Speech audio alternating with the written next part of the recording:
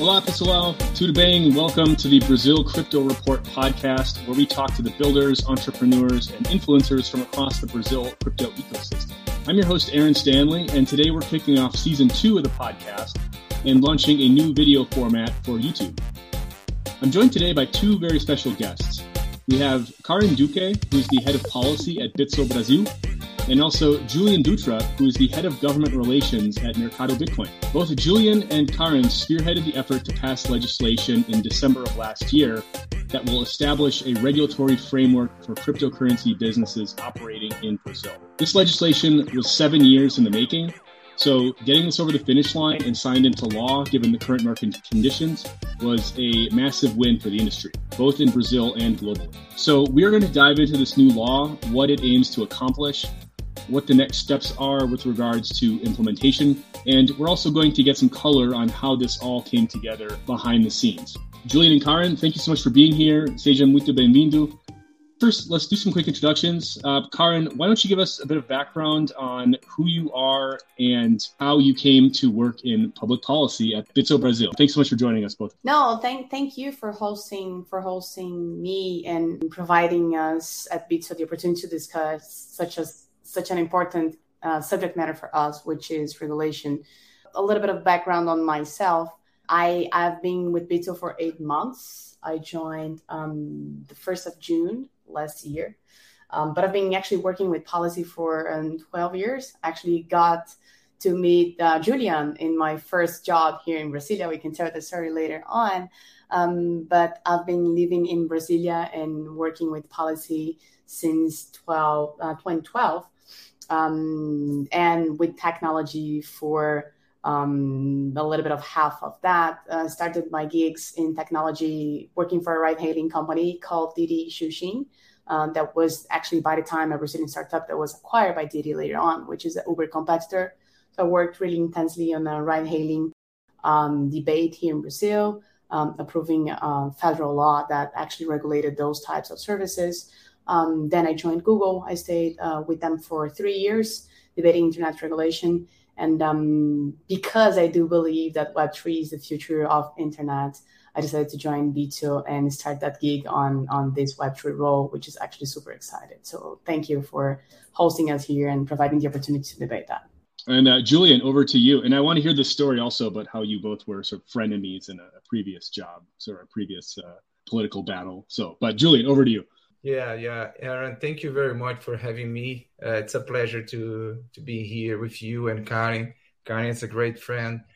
I think both of us are addicted to democracy because democracy is the path to build good and balanced public policy. I've been working for government affairs for 21 years, and I started in some consultancy companies helping the private sector to deal with the government. And after that, I worked for telecom, for tobacco industry, where I know, and I started to work with Karen. That's a great story for both of us. And after that, I joined a technology company, data technology company. Actually, it's a credit bureau company, the Serasa Experian. And after that, I got so much passion for technology, and it's difficult to think other sector than technology to the capacity of changing people's lives. So I've been working for Mercado Bitcoin now for 1 year and 1 month, the 2TM group, and was a pleasure to work to establish a balanced legal framework for the crypto in Brazil, and it's just about to start. That's the truth. Perfect. Thank you for that. So let's start by discussing this new law and what it actually entails. Do you want to start, Karen, by giving us a bit of an overview of just what this law is from a high level, what it aims to accomplish, and then we'll kick it over to Julien for some extra color as well. Yeah, sure. Look, I think that there are a few highlights of the law that are important for us to have in mind. Probably the first one is the definition of what is crypto. I mean, taxonomy is important when we talk about law. So we do define what this is going to mean when it comes to the the internal regulatory framework. And while defining it, we actually followed international discussions and good trends that we have internationally when it comes to building taxonomy of crypto. It is a fairly broad definition, which is not bad in the end, because it's something, that we're still trying to understand as society. So if you have a really well-structured, close definition of things, you might, in the end, struggle technology, and that's something that the Brazilian law didn't do. The second important point for me is that the law recognized the legitimacy of crypto business, which is important to provide the state stamp on something that you can do. Even though it was not prohibited in the past, it is important to provide state level stamp and give society the assurance that investing in crypto is actually legal.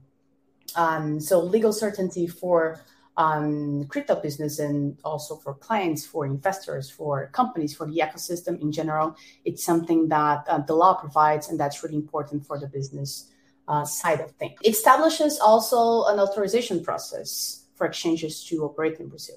And that's actually super important, because in the end, you have the regulator, which we don't know who is going to be yet, even though the market has an expectation of being the central bank. So you give the regulator the ability to actually approve or not exchanges to be able to operate in Brazil. And that's going to come through secondary regulation. We will establish how this registration process will work.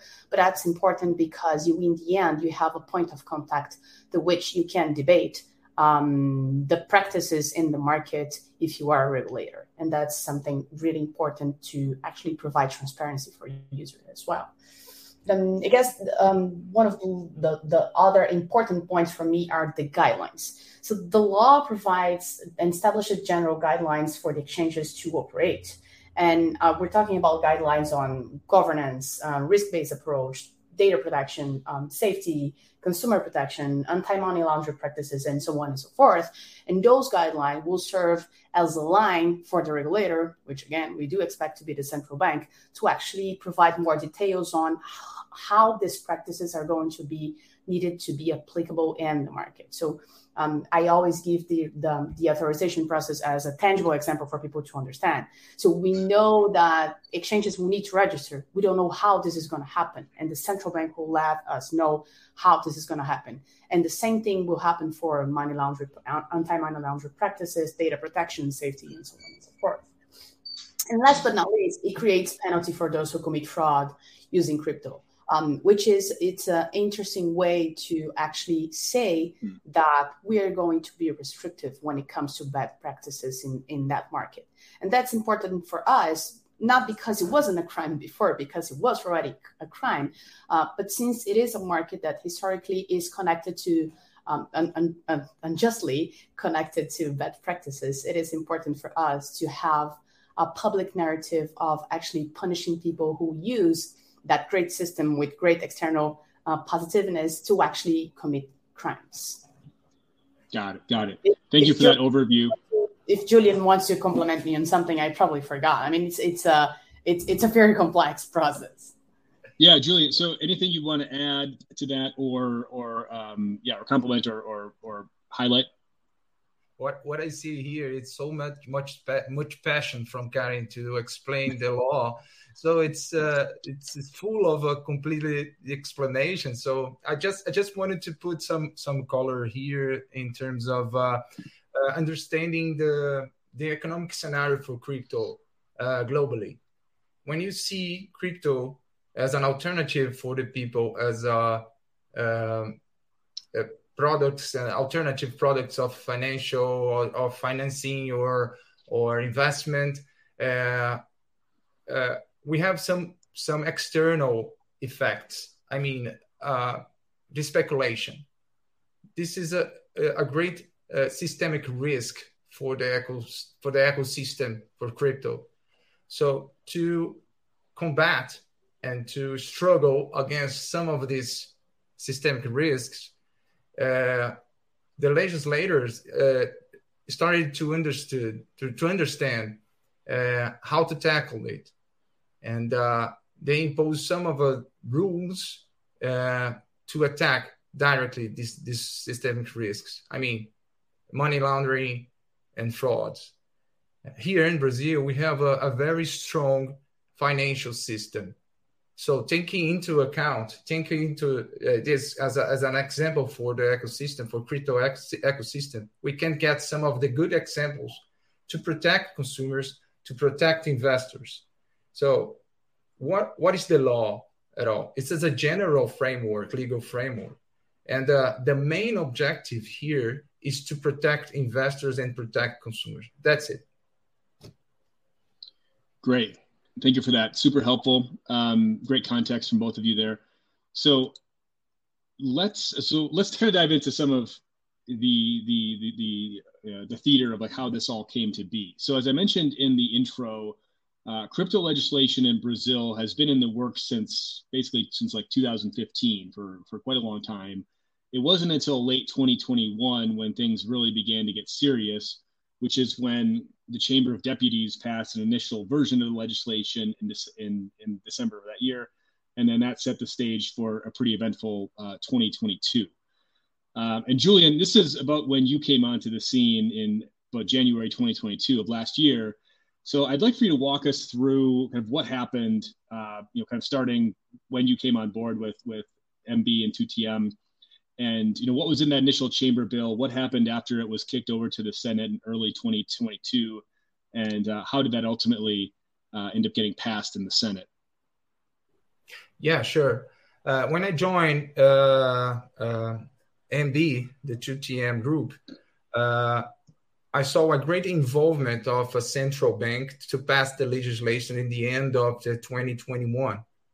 When they got strong involvement, we saw the bill passing very fast through the Chamber of Deputies because there was no consensus of what kind of a bill needed to pass. But the legislators and the decision makers at all, they learned a lot how to discipline technology in Brazil. It's very important not to put the pen weight in there to build a public policy. As it has a very strong risk to impose some obstacles to technology to develop markets. So they understand that we need to work with principles and guidelines, like Karen said, and impose some measures to combat the systemic risks. So having this tax passed at the Chamber of Deputies, the first thing that I noticed is to understand, because despite of the fact that we have both houses independent, we need to understand the scenario, the political scenario. What was the relationship between the houses in terms of this policy?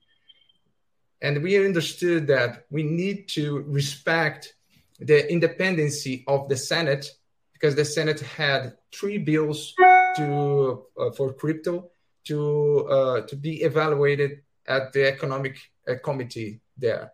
So we decided to make some dialogues with the presidency of the Senate to put in hold the bill that passed at the Chamber of the Deputies and hold and wait the independency of the Senate to evaluate the other bills that was in process there.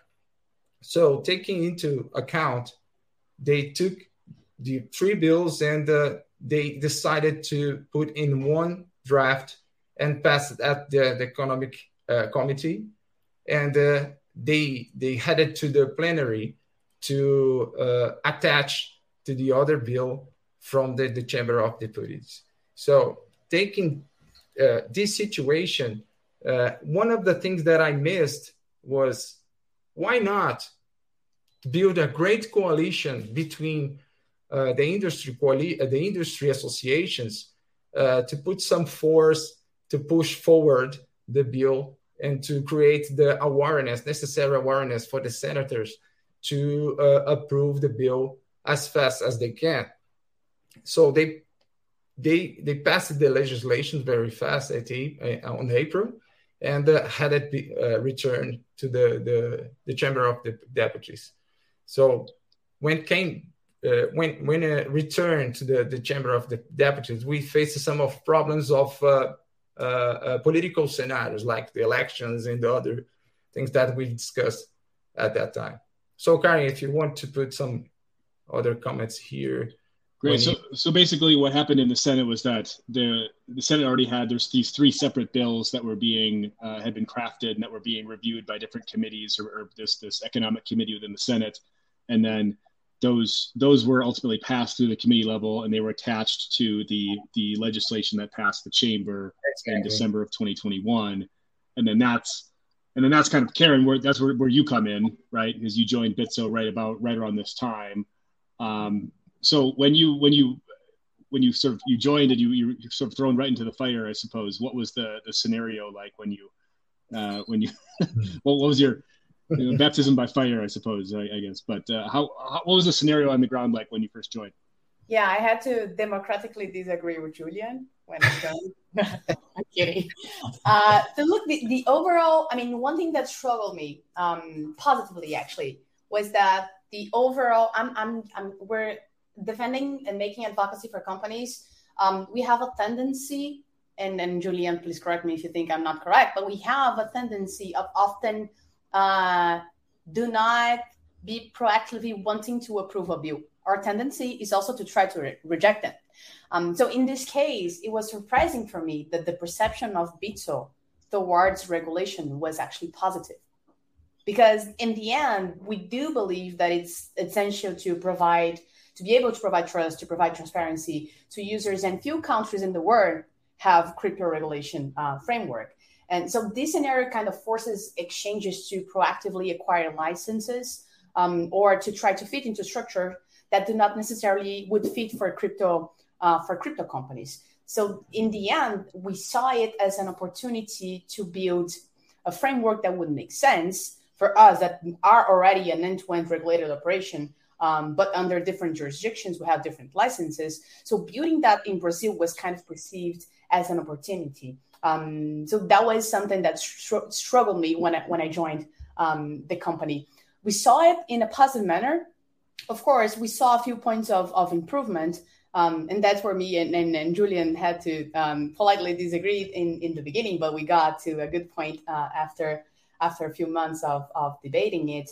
The main point of tension for us, and that was something that I worked a lot when I joined Bitso, was the so-called transition rule, or like we call it internally because I think it's easier to understand, the 0 days rule, which created in the end a new obligation for companies to have a specific tax ID specifically related to crypto.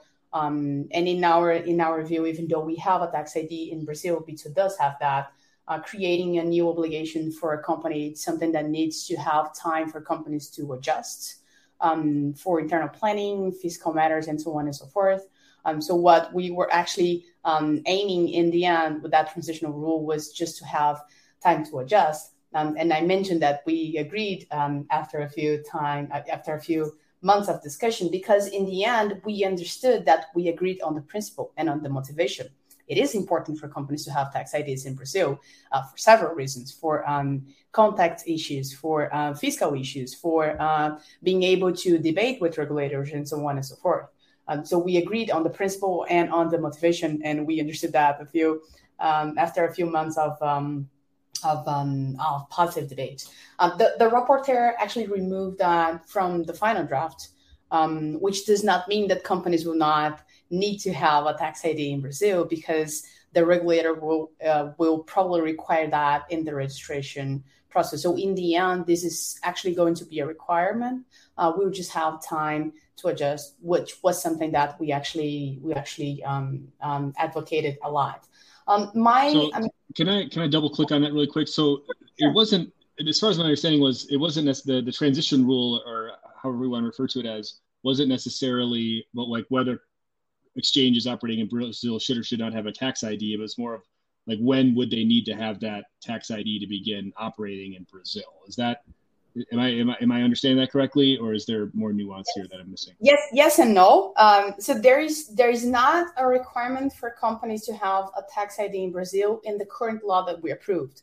But there is a requirement for companies to be authorized to operate. And we do assume that the central bank, being the regulator, it's going to necessarily require those companies to have a tax ID in order for them to register. So even though it's not written in the law, we do assume that this is going to be a secondary regulation provision that will come as a good practice for the market. Got it.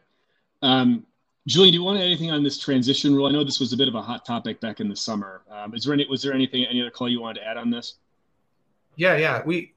We politely disagree at that moment, but was completely necessary. We were living in a moment of the market was suffering a lot, and there was one point that we consider a systemic risk was the unfair competition. Some of the great players, they don't have a legal entity registered in Brazil. So that was one of the main concerns.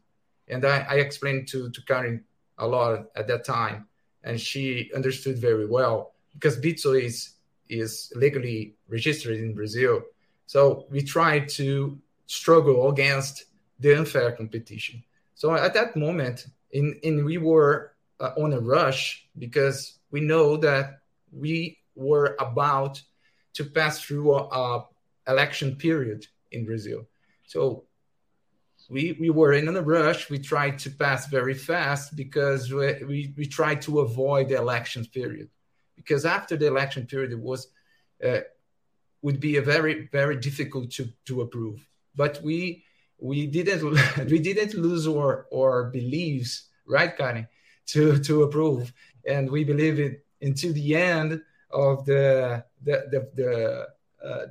match, and we tried to push it in the end of the year. So at that moment, we were in a rush, and we tried to pass very fast and to combat very strongly the unfair competition. That was we tried to push this transitional rule.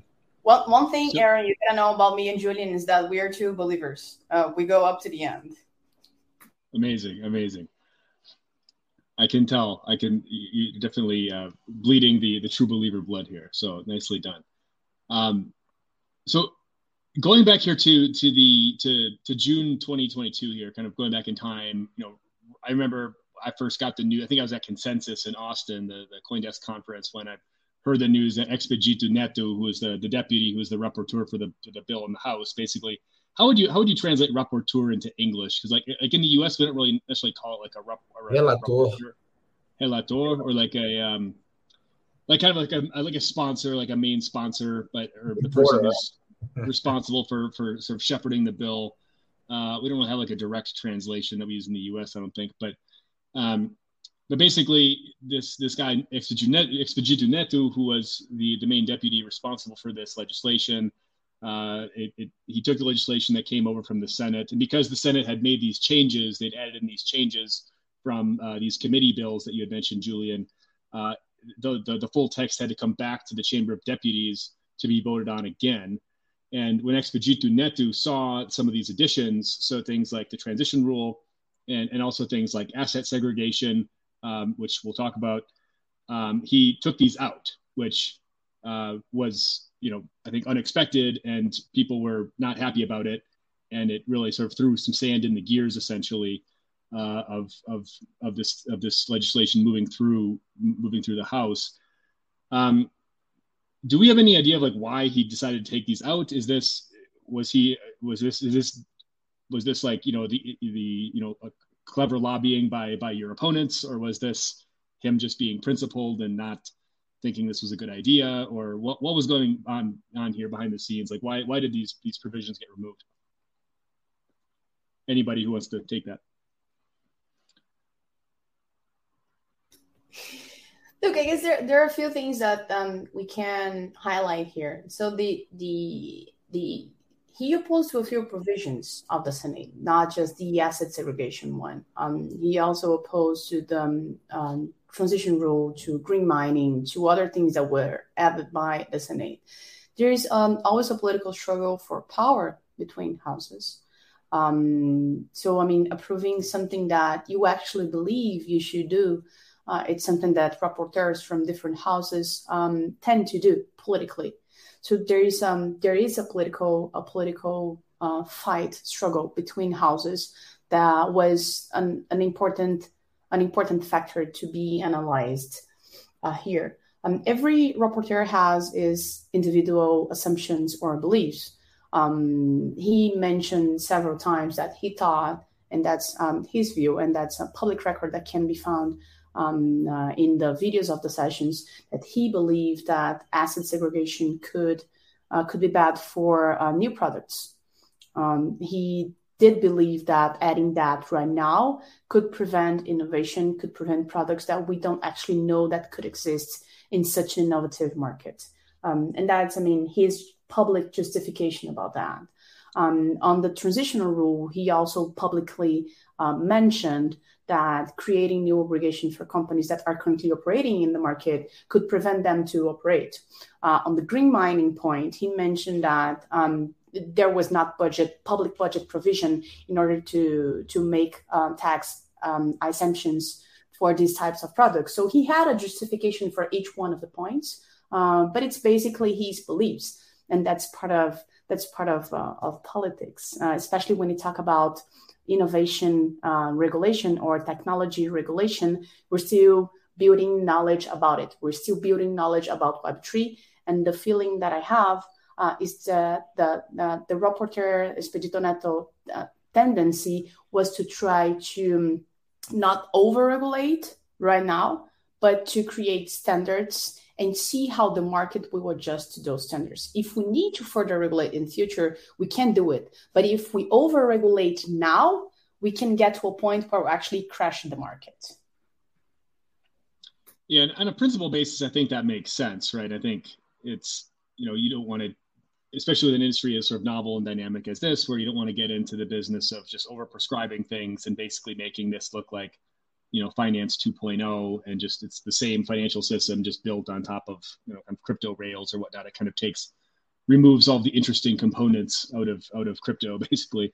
So I understand it from a principles basis, but I understand also that there's a massive sausage making process going on here as well.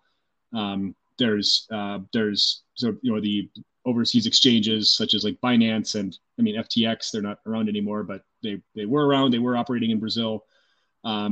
And also there's the TradFi banks and digital banks as well, which are much more active in Brazil as it relates to crypto than they are in places like the US with regards to like actively, like they have brokerages and they're offering these products.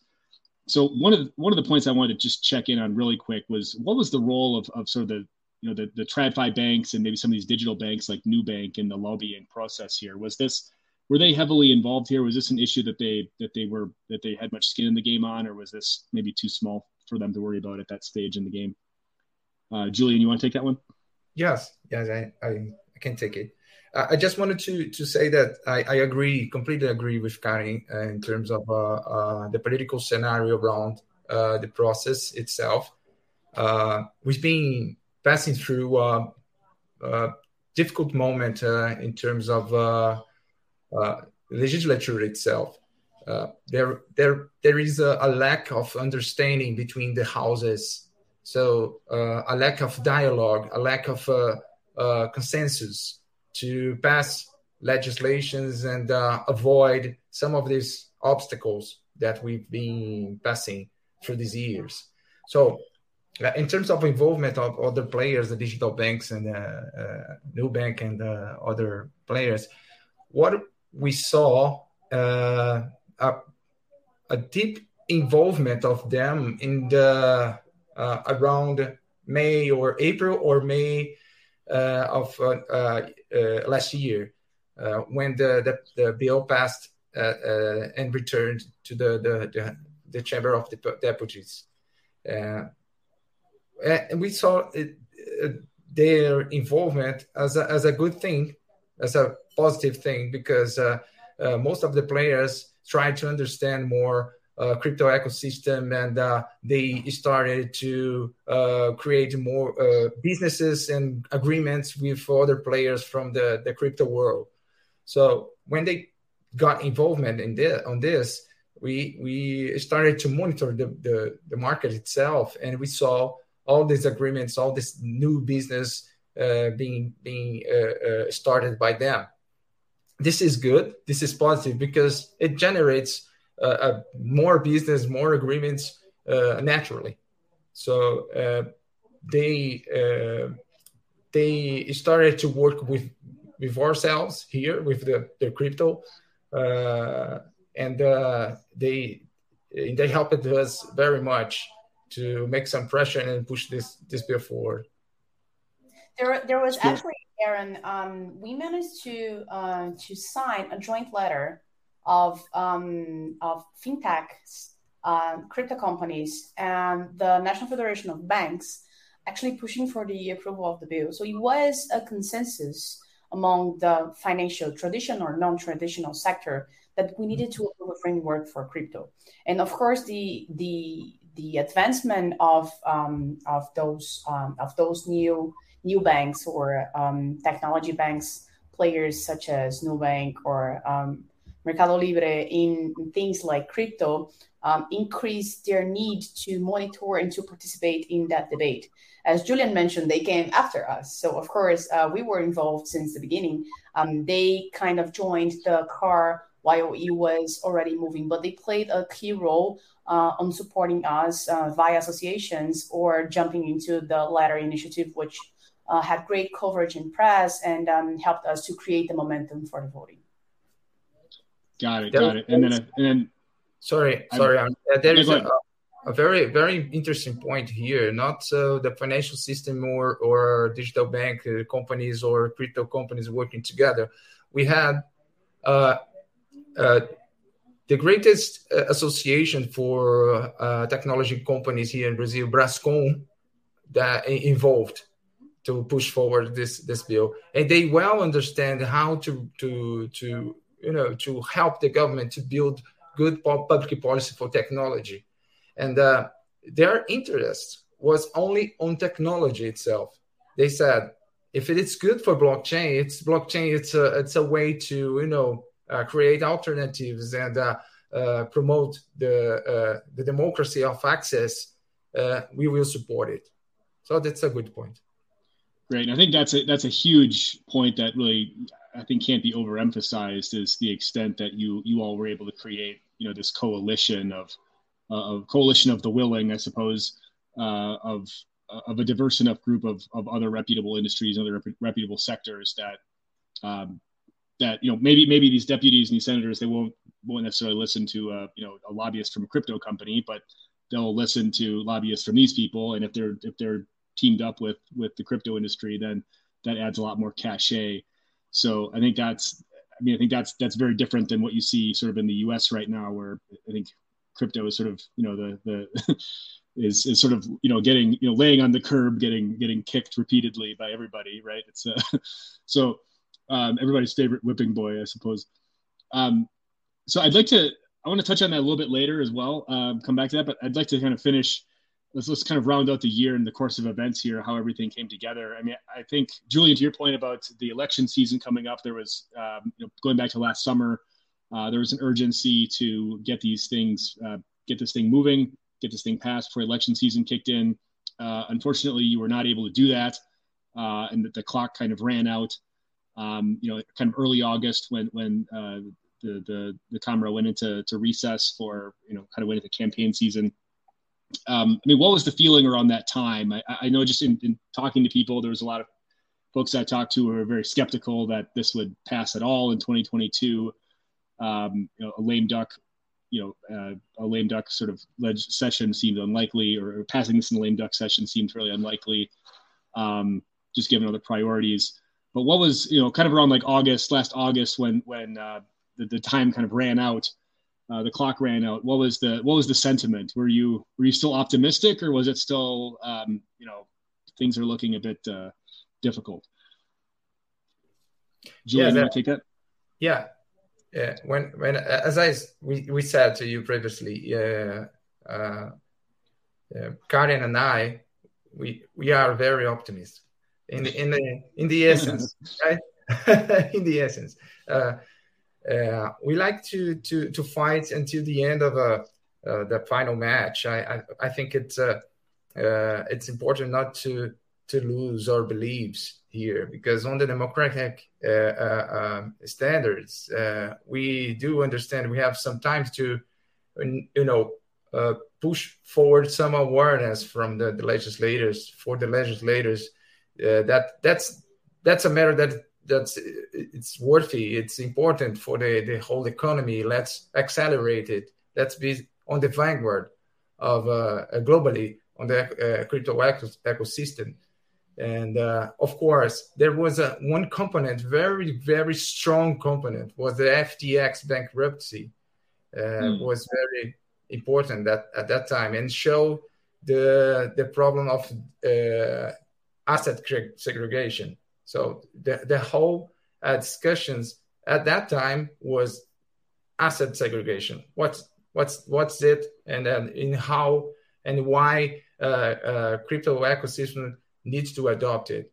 Of course, at that time, the rapporteur or Expedito Neto didn't want to get into the draft, but was a very important discussion around our system. That's a very nice and important benchmark for the traditional financial system that we needed to put on our draft bill, because it's a good example. It's a way to protect consumers and investors. And we decided to unify all the industry associations around it, and we got 7 industry associations. I think so. 7 industry associations, including the traditional one, and we sent this letter. We made some noise around all the media to pass the legislation in the end. And this was right around the same. This letter, this coalition you put together, this was right around the same. This was basically the same time as the FTX collapse in early November, right? Yeah. And so I guess the timing couldn't have been better from that vantage point, at least. Like, Karen, why don't you talk a bit about how? I mean, like, it seemed like there's just a flurry of activity in those weeks there, where you had Expedito Neto actually unexpectedly lost his re-election bid. So that seemed like it was sort of another death knell for this legislation when that happened. And then you guys were working behind the scenes to put together this letter, and then obviously the FTX debacle happens, and that whole thing unravels. And then now you're in this position where you've got this coalition of different non-crypto industry sectors that are saying, hey, we need to pass this. But then you also have the news reports of the media saying, like, look, like, if we don't do this, like, this is what's going to happen. Talk a bit about how did all the momentum kind of propel forward from all those events? Sure. And let me get the charger while I do that. So look, elections are always a disruptor factor for Congress continuity of activities. And when there is the non-re-election of a rapporteur, there are 2 different paths that we can follow. There are those who actually don't go back to Brasilia. And there are those who actually understand their mission of approving something, which I think was the case of Expedito Neto. He understood that this would be his legacy. So even though elections impacted activities, he actually came back and approved the bill after not getting reelected, because he understood, and we talked a lot with him, me and Julien, about that. He understood that would be his legacy. He's actually now the guy who approved the crypto first regulatory ecosystem in Latin America, not just in Brazil, one of the first in the world. So it's something that he needs to be really proud of.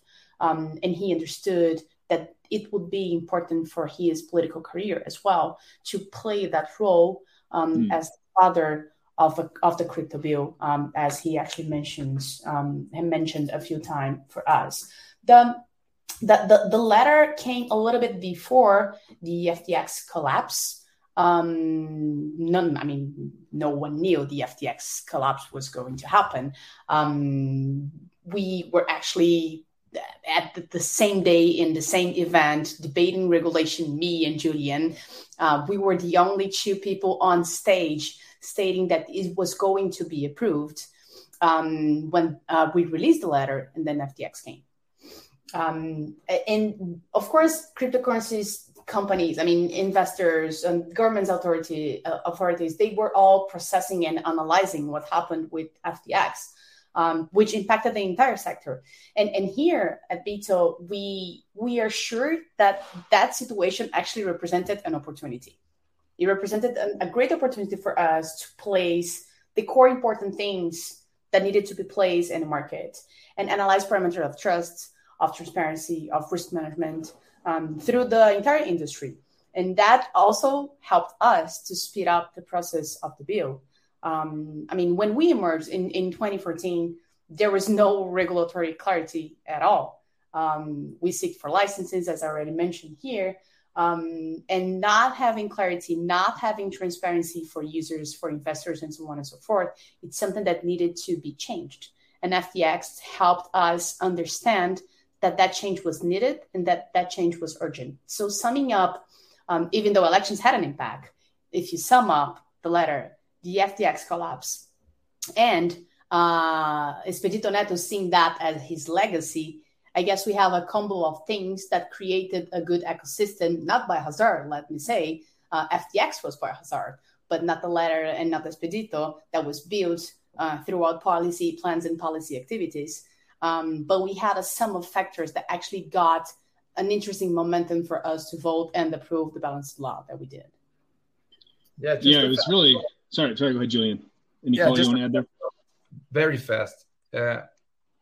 My sensation here is, I'm sure that Karin will agree, we just served the sensitiveness and emotional momentum for Expedito Neto and for the whole market. It was very complicated with sensitive moment for the market because of FTX. And in the case of Expedito Neto, who, of course, was a very strong, sensitive moment for him in terms of elections and how he lose the contender. Got it. And it definitely felt like a perfect storm type of moment, right? Where you had all these factors colliding, and this sort of had to happen in this window, at least by the end of 2022, because if not, then who knows what's going to happen in the next Congress, especially with Expedito Neto not being reelected. So really getting that over the finish line before the end of the year was a huge win. Quickly, and I wanted to ask quick about, how would you respond to some of the, there's been some criticisms from others in the industry that locally in Brazil that this legislation, it doesn't take into account sort of the interests of startups or of people who are interested or of the peer-to-peer segment of crypto, and that it's only looking after the interest of the big exchanges. And I think this is sort of a loaded question, just in the sense that anytime there's regulation of any sort, there's always inherently some sort of kicking away the ladder type of impact that is felt. But I guess what would your response be to critics in the industry who might level these charges, saying that this bill is sort of not really representative of the entire industry as a whole in Brazil? Well, yes, in some ways it's kind of a philosophical way to think now or to discuss. We've been debating in all forums, seminars and conferences, and I like to say we need to put some color on the regulation now, and not to lose the opportunity to to continue to having this freedom of access, democracy of access, possibilities and alternatives of financial solutions, and to use this technology for other traditional markets in Brazil. We need to foresee what could be the possibilities using the blockchain and the DLTs. So when the people from the old blockchain thinking started to say, if you put regulation, you will kill the blockchain. I disagree. If you put some regulation now, you will be able to protect the system, protect the technology, to continue to provide the decentralizing solutions for everyone. That's it. We need to put now or we will lose. Karen, do you want to take a stab at that one? Yeah, I see the bill and the law as the tip of the iceberg. There's still much to be debated.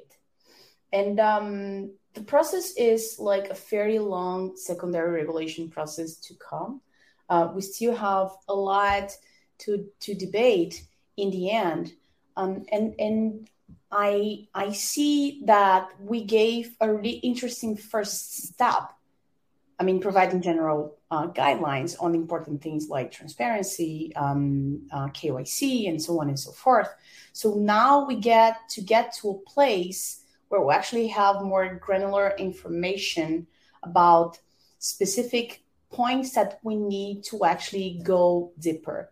The law, the way it is written now, will only have actual impact once we start to debate secondary regulation. And let's be honest, we are never going to have a perfect law.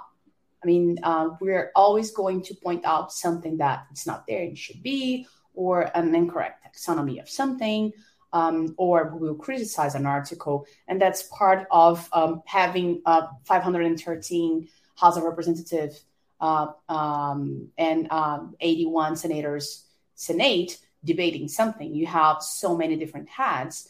In the end, you're going to have a piece of each one of them in a law that it's going to be approved. So it's not going to be perfect. It is not perfect, but it's a good first step.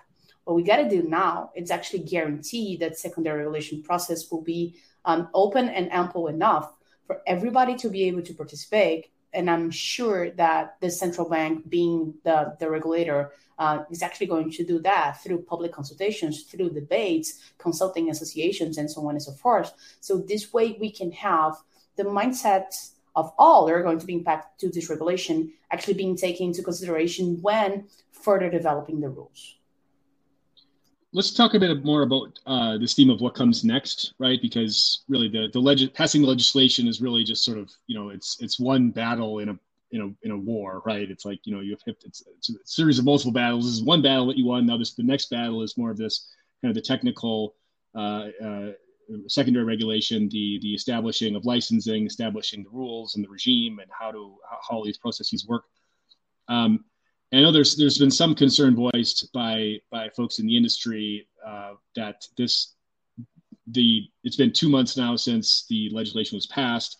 The executive branch still has not formally nominated the central bank as the regulator here, even though people expect it will happen, but it hasn't officially happened. And until it officially happens, no work can really be done on actually creating this licensing structure that the bill mandates. And it doesn't appear to be the case that the Lula administration sees this as a very high priority at the moment. And also there's been political unrest and a bunch of other things happening that have kind of, been distractions, I guess, as far as what we're talking about here. And, I think I just wanted to get your sense on what needs to happen in the next 6 months or so to really implement these rules and get these things kind of hashed out, and what are the kind of the main blockers at this point as far as getting these up and running. And I mean, will it be possible that we have a licensed crypto or a licensing framework in place by the end of the year here, by the end of 2023? Julien, do you want to take that one? Yeah, sure. I can start, and Karin can complete some of the thoughts. Yeah, I think the next step, the first one and the priority one, the number 0 of priority is the decree indicating the regulator. We still don't have this decree, and we are working, starting some dialogues with the government and the chief of staff of presidency, asking them, where is the decree? Because we just have in front of us 5 months until the law being enacted. So the first one is this one. The second one, I think it's of course, I think the central bank is already working with a framework of regulation, specifically for licensing and non-authorization for all the exchange in Brazil who wants to work with it. The characteristics of this regulation, I'm not sure what are they going to enact, but I think on public consultations we will have some clarifications here, and it's how and why the industry association needs to be very close to the government. To put some color, to put some clarifications, how we work, how the whole industry works in terms of business, and to put some suggestions for this public consultations for maybe specific licensing for the whole players that wants to work with it. We already know that the central bank established a tokenization group, internal tokenization group, to understand the whole picture of banking products that it's able to be tokenized, and all the solutions around banking to use this technology. That's a group that we should stay very close to them. And of course, we have the CVM, or Securities Exchange Committee, that is already evaluating and studying the whole securities that it's possible to tokenize also. And there is, in addition to that, there's the open call for papers of the central bank as well, that also will actually foster the debate internally. I guess the progress, Aaron, is not always clear for everyone, especially in the case of the central bank, because they're technically super hermetic. So there are technical groups already working on secondary regulation, which is not open to the general public to understand in technical terms what they are producing in terms of material, of content, of resolutions, of secondary regulation, and so on and so forth. But it's clear for us that they are already working through working groups, through open calls of papers, and technically also internally. So when the moment comes, when we have the decree signed establishing hopefully them as the regulator, and when we start to debate it via public consultation together with associations and so on and so forth, they can already present something so society can actually start to collaborate. So there is progress. It's not always on surface, but what I think it's important for us to understand is that things are not stopped because the decree wasn't signed. Things are moving, but we do need the decree to be signed for actually trigger the process, which does not mean that we as public entities working and debating, we as associations, we as society are not debating how secondary regulation is going to be in fact. Got it. And I think one of the big things that was not ultimately passed as part of this legislation into the law was this asset segregation provision. You know, this was obviously the source of a lot of controversy and a lot of a lot of back and forth. And I think now the expectation is that the central bank is going to try to include this as part of their rulemaking, as part of their licensing structure. and they've said so publicly that they will try to include this. But I think I've also seen some other critiques saying that the legality of this isn't necessarily, cut and dry, I guess, which opens the door up for potential like lawsuits and litigation and other types of things like that to essentially throw sand in the gears. How long of a process do we have here on this more technical rulemaking front here? Are you expecting there to be sort of like a lawfare battle here between the various players involved, or is the central bank sort of? I mean, do we have confidence that okay, these guys know what they're doing and they're going to, they've got a general idea of what they're doing and they've got the path forward. They've done this before. They're the experts. We'll let them handle it. Or are you expecting this to be a pretty like drawn out battle similar to the legislative effort from last year? Karen, you want to take that? On asset segregation specifically, there's legal uncertainty on if the central bank can or cannot move forward through secondary regulation because there's no provision on the law. And when there's no provision on the law, there is a legal doubt on if they could or could not evolve via secondary regulation. What can happen to solve that issue faster, and me and Julien were actually discussing that a few months ago because we both wanted asset segregation to be approved in the law. In the case of Bitso, we do segregate assets of our clients, so that's an important rule in our mind to be in the regulatory framework for any crypto regulation around the world.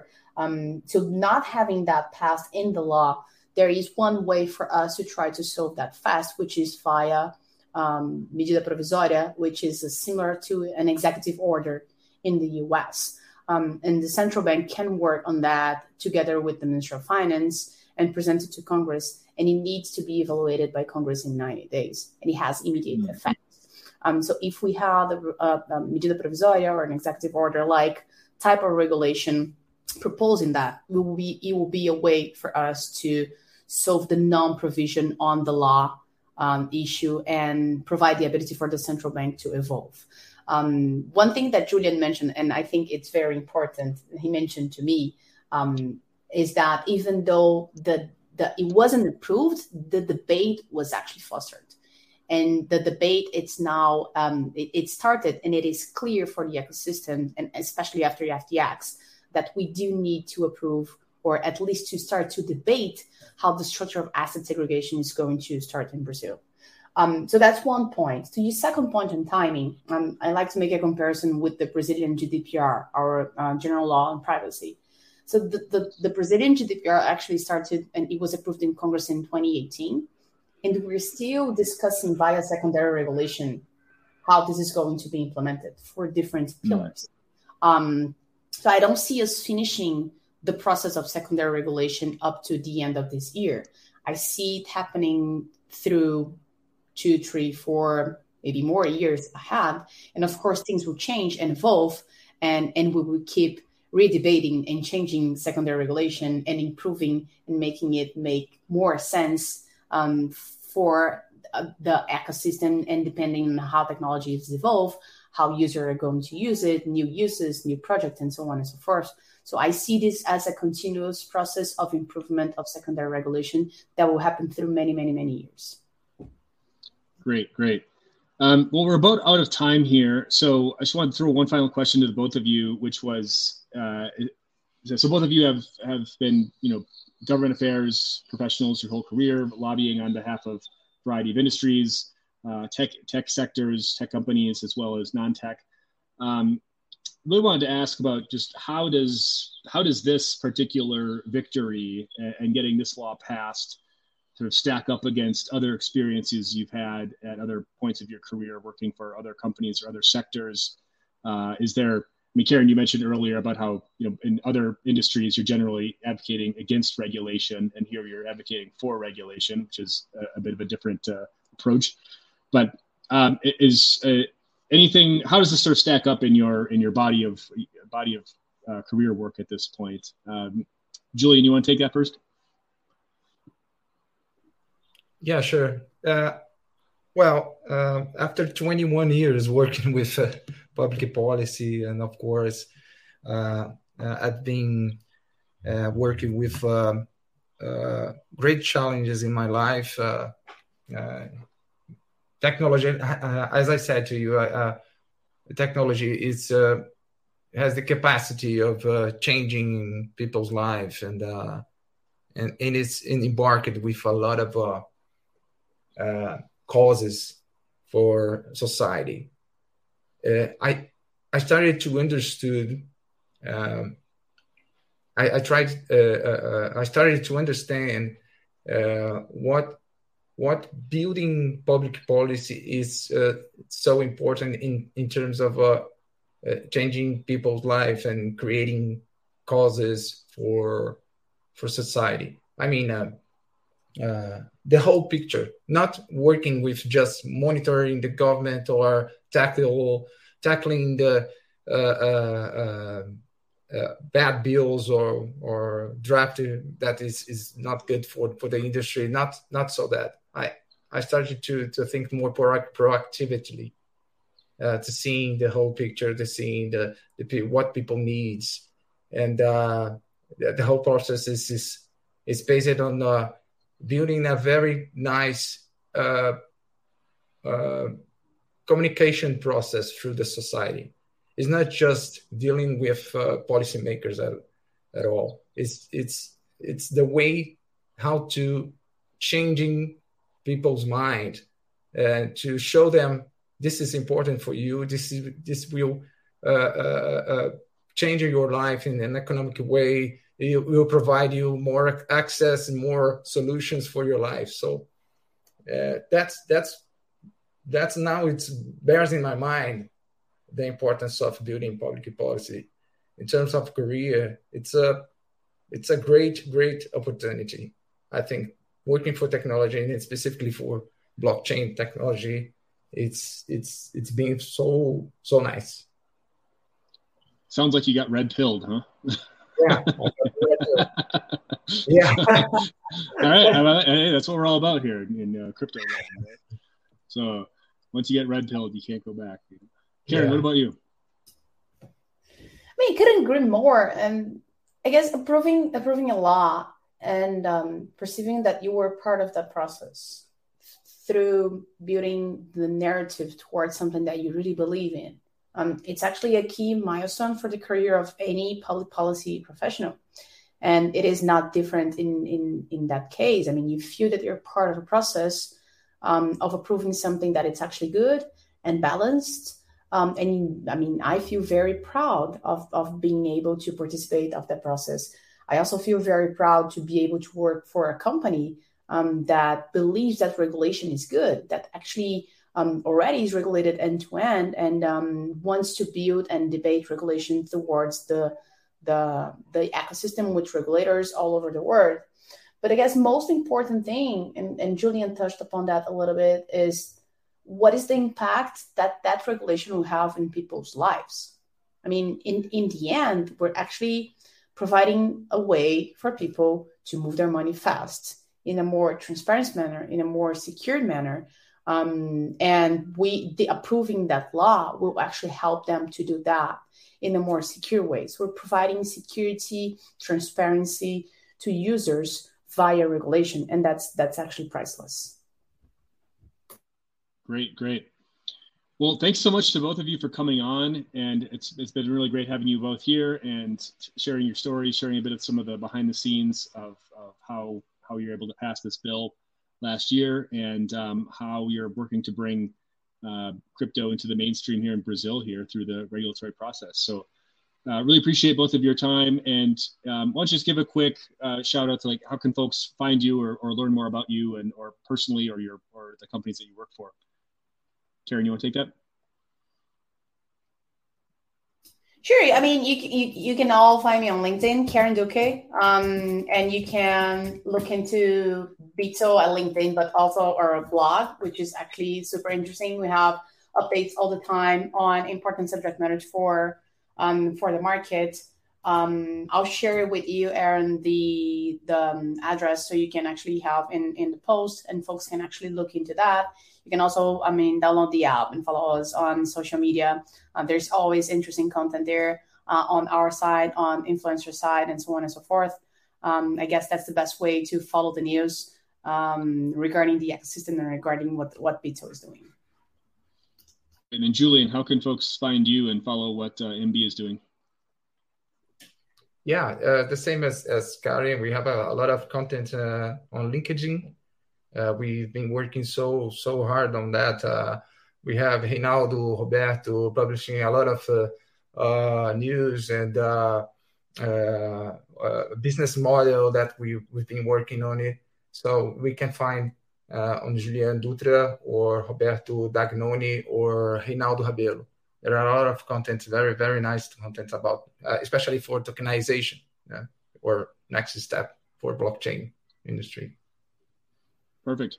Well, thanks again, both. And thanks to everybody for listening. And we will see you next time. Obrigado, everyone. And thanks for listening. Please make sure you subscribe to the Brazil Crypto Report newsletter on Substack if you haven't already. And please do give the show a 5-star rating on your podcast app if you enjoyed this content. We'll be back soon with another great guest.